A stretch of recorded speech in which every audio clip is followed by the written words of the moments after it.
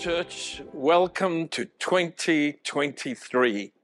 I'm expecting and believing, I'm sure along with you, for some great things in this new year.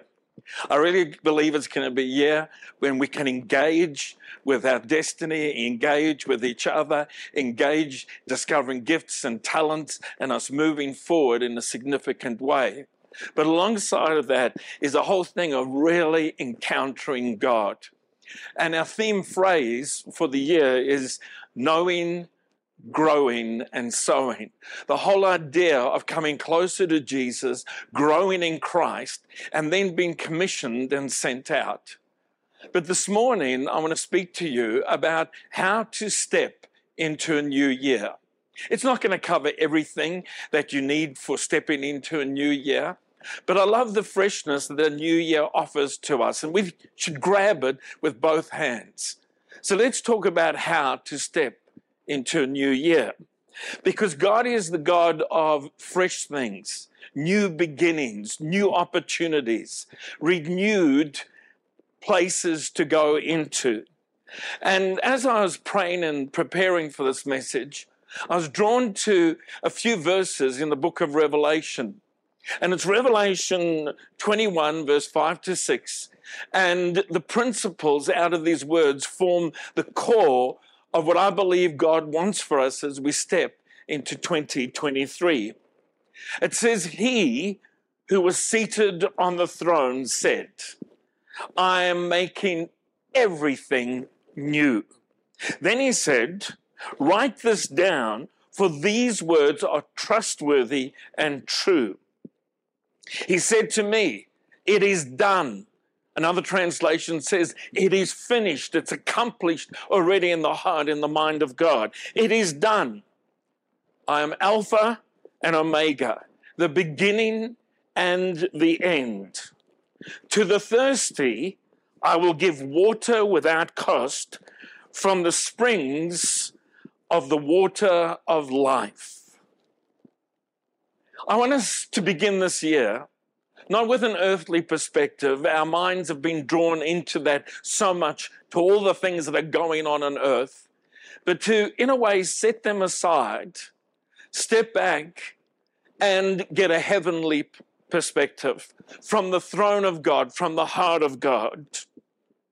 A heavenly perspective seeks to see life and all its parts in the way God would see it, in the way he'd want us to see it. And I want to kind of prophesy this over every one of us, and certainly over my own life as well. In 1 Corinthians chapter 2 and verse 9, when it talks about a heavenly perspective, as it is written, Paul says, what no eye has seen, what no ear has heard, what no human mind has conceived, the things that God has prepared for those who love him. And these are the things God revealed to us by his Spirit. And I just want to speak into your life, into your circumstance, no matter what's going on, that God's got things planned. And your mind has not yet conceived or comprehended the possibilities of what God has for you as you step into 2023. But they are revealed to us as we draw closer to God, as we invite the Holy Spirit to speak to us, as we give him opportunity to say something and bring something and impart something into our lives as we encounter him. We come back to the passage in Revelation, and I want us to look at two things: the one who's on the throne and what comes from the throne. The one who is on the throne and what comes from the throne. So let's look at that first thing, the one who is on the throne. And we see Jesus seated on the throne. And he's not stressed. He's in complete control and at complete rest, having all authority. Psalm 103 and verse 19 says, the Lord has established his throne in heaven, and his kingdom rules over all. Well, at times, and certainly in our more recent experience, life has been so unpredictable, so out of control. And right now in the world, that still feels a lot like that. But God's in control. He rules over all. His kingdom is in heaven. It's not impacted by the things of earth. In fact, heaven is here to impact earth, to do things in your life and in my life as we just recognize He's on the throne. He's in control. He's in charge. He has things in His hands for us. The God who keeps us is the God who transcends time and space and geography. He's not bound to our past, but certainly has a great future for us. He's not subject to the things of earth, but He's sovereign over all things. And I want to encourage you with that. Yes, God occupies a throne. It's a throne of power and authority, but it's also a throne of grace. Not a throne of greed, a throne of seeking to dominate. That's not how God rules in people's hearts. He waits for the invitation and therefore the exhortation for us to encounter God and then yield to Him. But it's this one who sits on the throne, and I believe this is really important for many listening in this moment. You're coming not to a throne of judgment, not to a throne of rejection, not to a throne of domineering, but to a throne of grace. And I want that to just kind of wash over you. However good, bad, or otherwise 2022 was, as you come before the throne, you're coming to a throne of grace. I love the words of Hebrews 4 and verse 16. Let us approach God's throne of grace with confidence, that we may receive mercy and find grace to help us in our time of need. And I want you to notice, these are people who are coming to the throne in need of mercy, in need of help. And you don't encounter rebuke and judgment and being brushed off and indifference. God says, come confidently, come boldly to the throne of grace. You'll find the mercy, the forgiveness, the cleansing you need. You'll find the help, the strength, the assurance to step in to your future and on into 2023. And so it's really important before we hear what comes from the throne that we realize who is on the throne. The God of all grace, the God of mercy, the God of peace, the God who has your life in His hands. But I want to draw our attention to a few things that come from the throne and assure you that there is nothing going on in your life that takes God by surprise. He said to me, and I'm quoting now verse 6, He said to me, it is done. I am Alpha and Omega, the beginning and the end. And that reference to Jesus being the Alpha and the Omega, the beginning and the end, occurs a few times in Scripture. And it speaks to us of the assurance that He's the initiator of things, and He also knows how to complete things. And He also knows everything that is in between. So what God has initiated, starting your life, He knows how to bring it to completion. He knows how to bring it to an end. And in fact, He says it's done, it's finished. From heaven, this thing is done. And He will bring it into existence in your life and in my life. But if He's at the beginning and the end, then He knows everything in between as well. And so just have the assurance, He knows what is going on. You are not forgotten. You are not overlooked. You are not abandoned. In fact, speaking to His people through the prophet Jeremiah, and the nation was in an extraordinary turmoil, having been invaded by the Babylonians, people slain, cities ruined, people taken into captivity. God speaks into all that darkness and seemingly hopelessness, this message of extraordinary hope. And many of you would be familiar with the words. But I pray that you won't be so familiar that you don't hear the heart of God speaking to you this morning. God says in Jeremiah 29, verse 11, for I know the plans I have for you, declares the Lord. Plans to prosper you, not to harm you. Plans to give you a hope and a future. I want you to catch that. Every time I read those words, I'm inspired and lifted and empowered by them. That God says, I know the plans that I've got for you. And the plans are not to harm you, they're to prosper you, they're to give you a future and a hope. And I believe even those words are prophetic to some people who feel like you've got your face against a brick wall and you can't see a way forward. No, God has got a future and a hope for you. He's got a way forward. He's got plans for you. And we get anxious. I include myself in this. God, what's the plan? How am I going to get out of this? How do we get to the next thing? And they're His plans. And they are His plans in His hands. They are His plans in His hands. And our role is to trust His plans and not stress over what we don't know, but try to take steps of obedience based on what we do know. And I believe this is really important. Sometimes we hesitate, we stress, because there's things we don't know about the future, don't know about God's plans. And He says, I just need you to know this part now. I want you to step into this.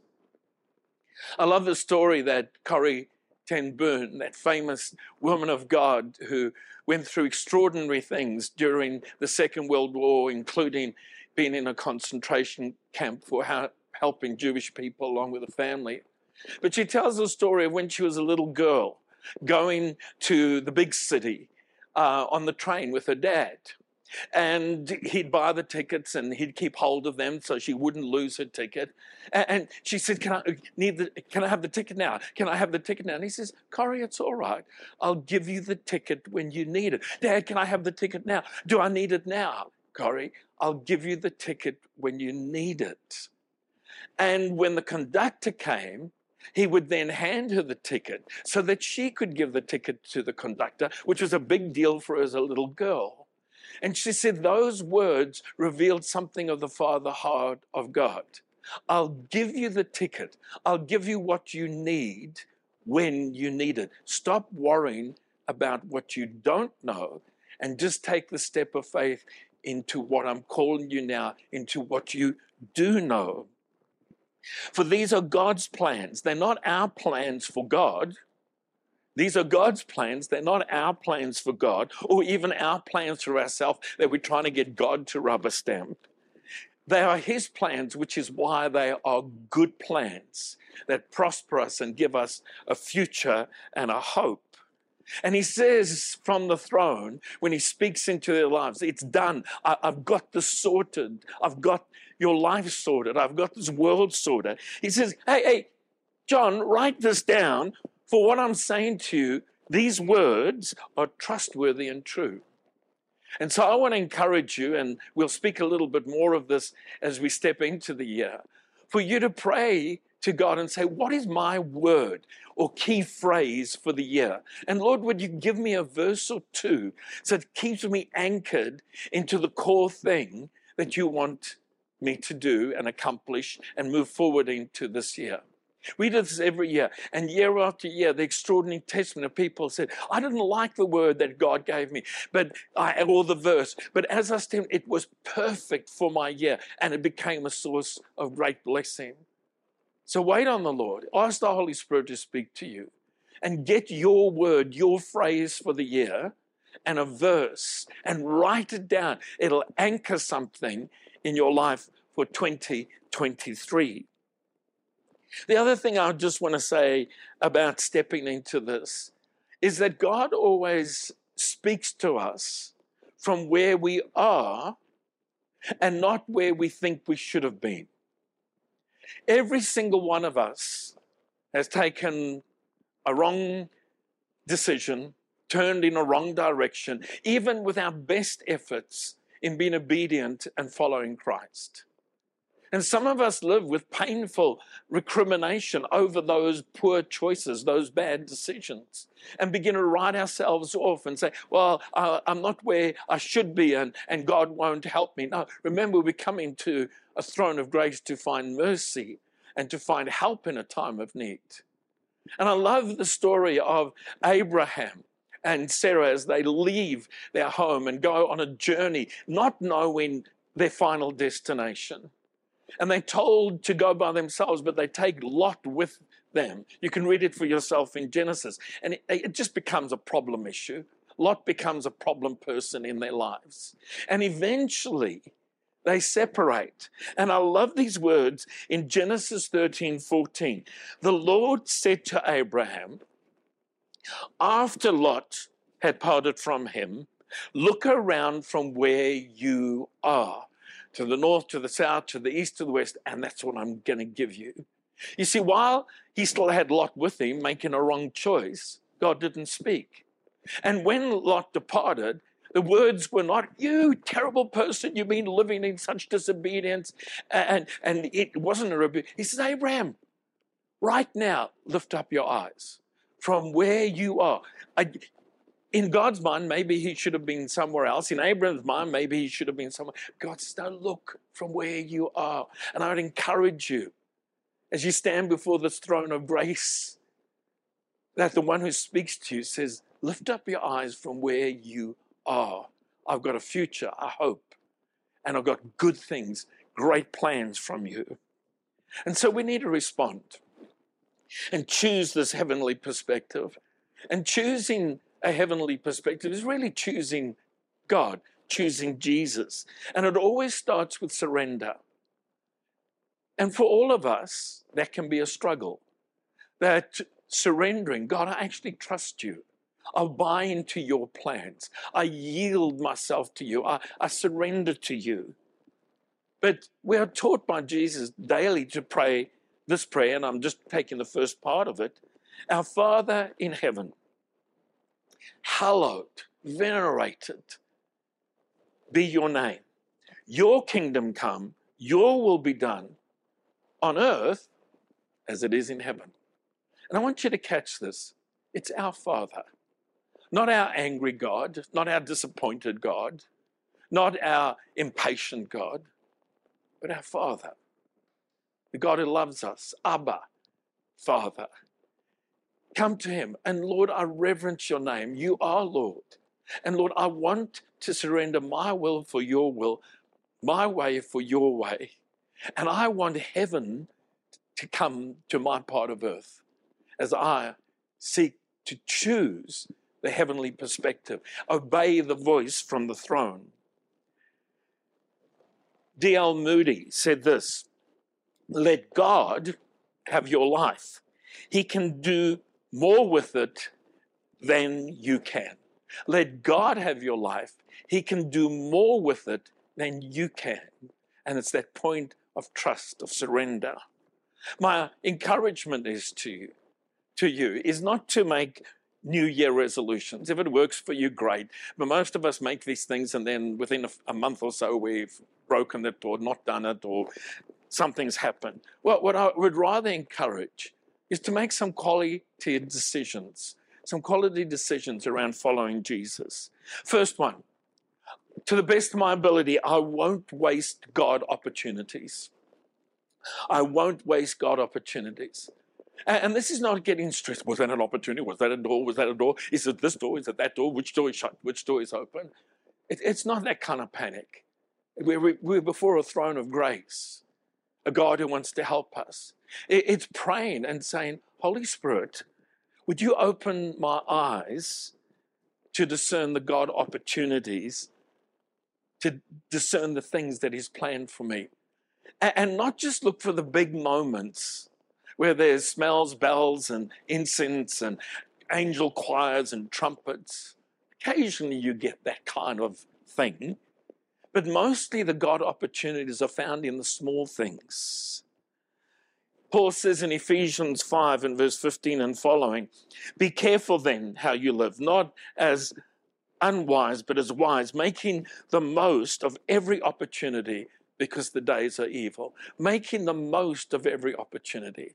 God, would you open my eyes to the God opportunities every day? And if you feel you miss one, get over it. You're before a throne of grace. You come to find help in a time of need. I believe there are divine opportunities around us, and they're usually wrapped either in unusual circumstances or insignificant circumstances. Things that you'll almost brush aside as being unimportant. And often they're related to other people. Not what they can do for us, but what we can do for them. So they often come in unusual circumstances. They often come as insignificant, almost easy to overlook. And they're usually related and connected to serving other people in some way, helping somebody else, encouraging someone else. In Galatians 6 and verse 9 and 10, Paul says, let us not grow weary in doing good, for at the proper time, the appointed time, we will reap a harvest if we don't give up. Therefore, as we have opportunity, let us do good to all people, especially those who belong to the family of believers. And I want you to notice how he says there's a harvest coming if you don't give up. And how do you not give up? It's not by doing the big things. It's by grabbing the small opportunities to do good to all people, especially those who belong to the family of believers. Look for the opportunities to be a blessing to somebody else, and you will see many of them grow into extraordinary God opportunities. The second thing, after I won't waste the divine opportunities, I'm praying the Holy Spirit will show them to me, is I won't DIY myself. I won't DIY myself. What I mean by that is simply don't try fixing yourself or fixing things in your life. Now, God wants us to be active and be obedient and do biblical things and common sense things. So it's not about sitting around doing nothing and waiting for the angels to rush in and fix it. What I'm talking about is avoiding that effort. I've got to make this happen. I've got to move this forward. It's about leaning back and abiding in Christ, responding to the prompting of the Holy Spirit. Jesus said this in John 6 and verse 63, and I'm reading it in a paraphrase, the Message.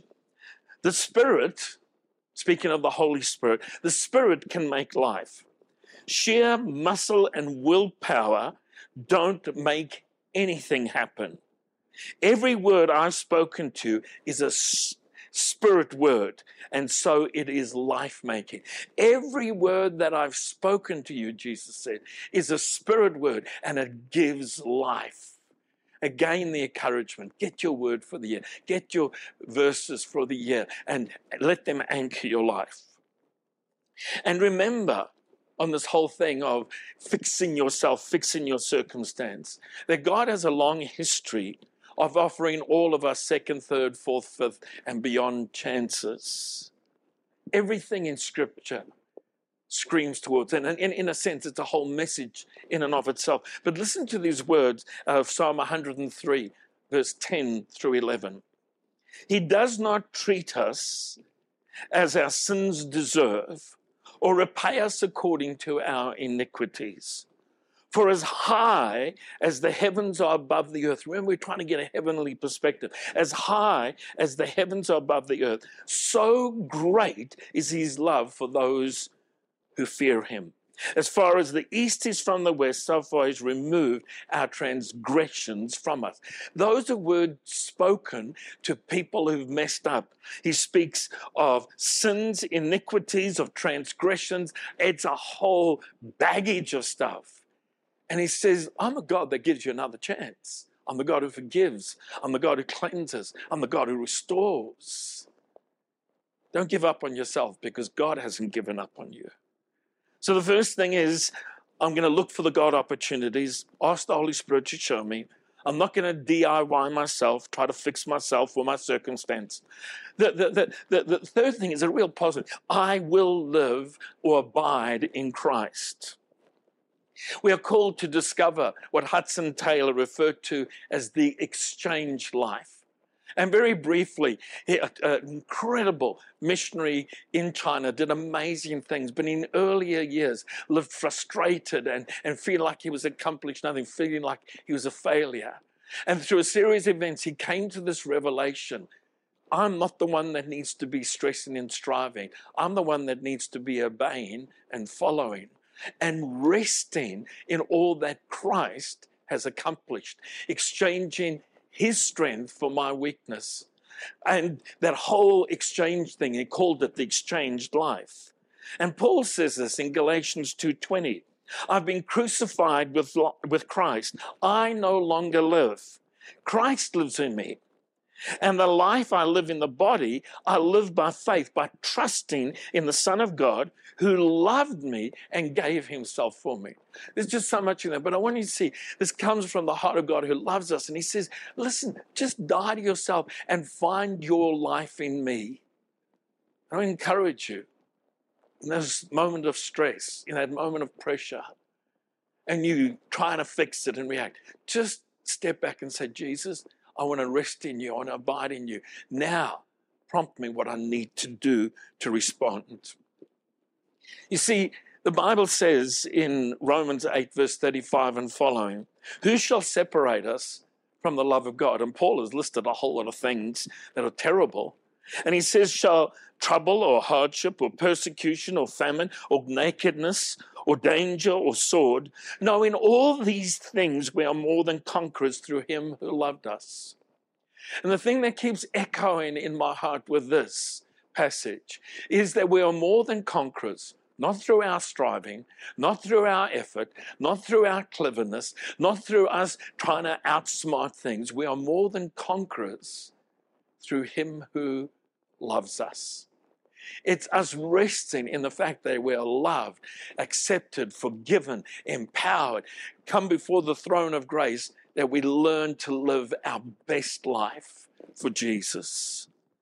And the final thing is, firstly, remember, I won't waste opportunities. I won't DIY myself. I will learn to abide or live in Christ. But in 2023, I'm going to come thirsty to God. I'm going to come thirsty.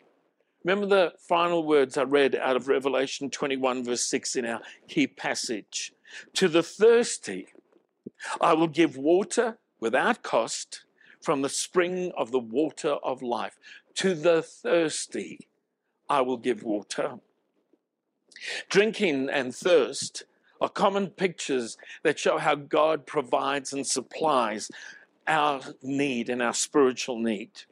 And drinking is an action like receiving, like faith.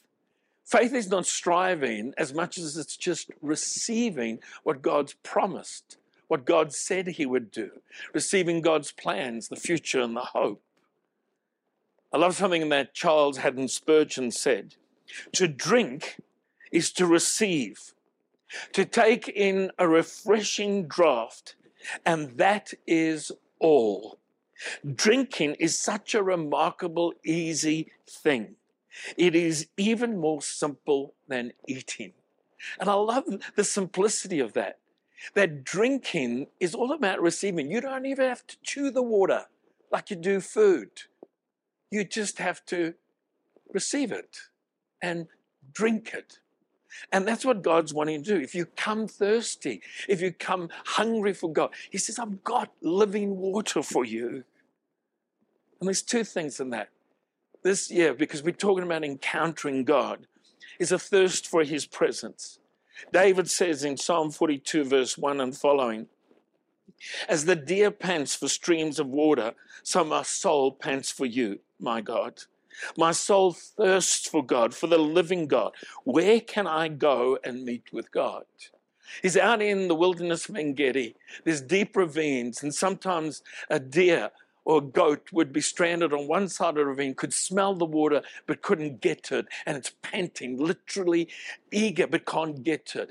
He says, that thirst, that longing is what I feel about the presence of God, that I feel about you, God, as the deer pants for the water brooks. So my soul longs for you, Lord.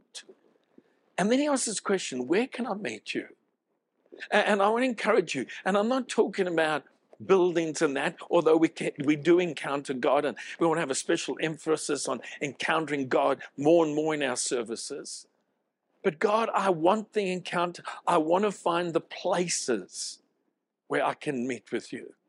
In my Bible reading, in my worship, in my praying, in my moment in the middle of the day where I just stop and go, thank you, Jesus, that you're with me. In church services where we create opportunity for great encounter. So we want a thirst for God's presence, and secondly, a thirst for a greater fullness of the Holy Spirit and all that he brings to our lives. Jesus said, John's Gospel, chapter 7, verse 37, let anyone who is thirsty come to me. It doesn't go, anyone who's thirsty, go dig a well, get a plumber. I'm trying to describe something. It says, if you're thirsty, come to me. Come into my presence and drink. Whoever believes in me, as the scripture has said, rivers of living water will flow from them.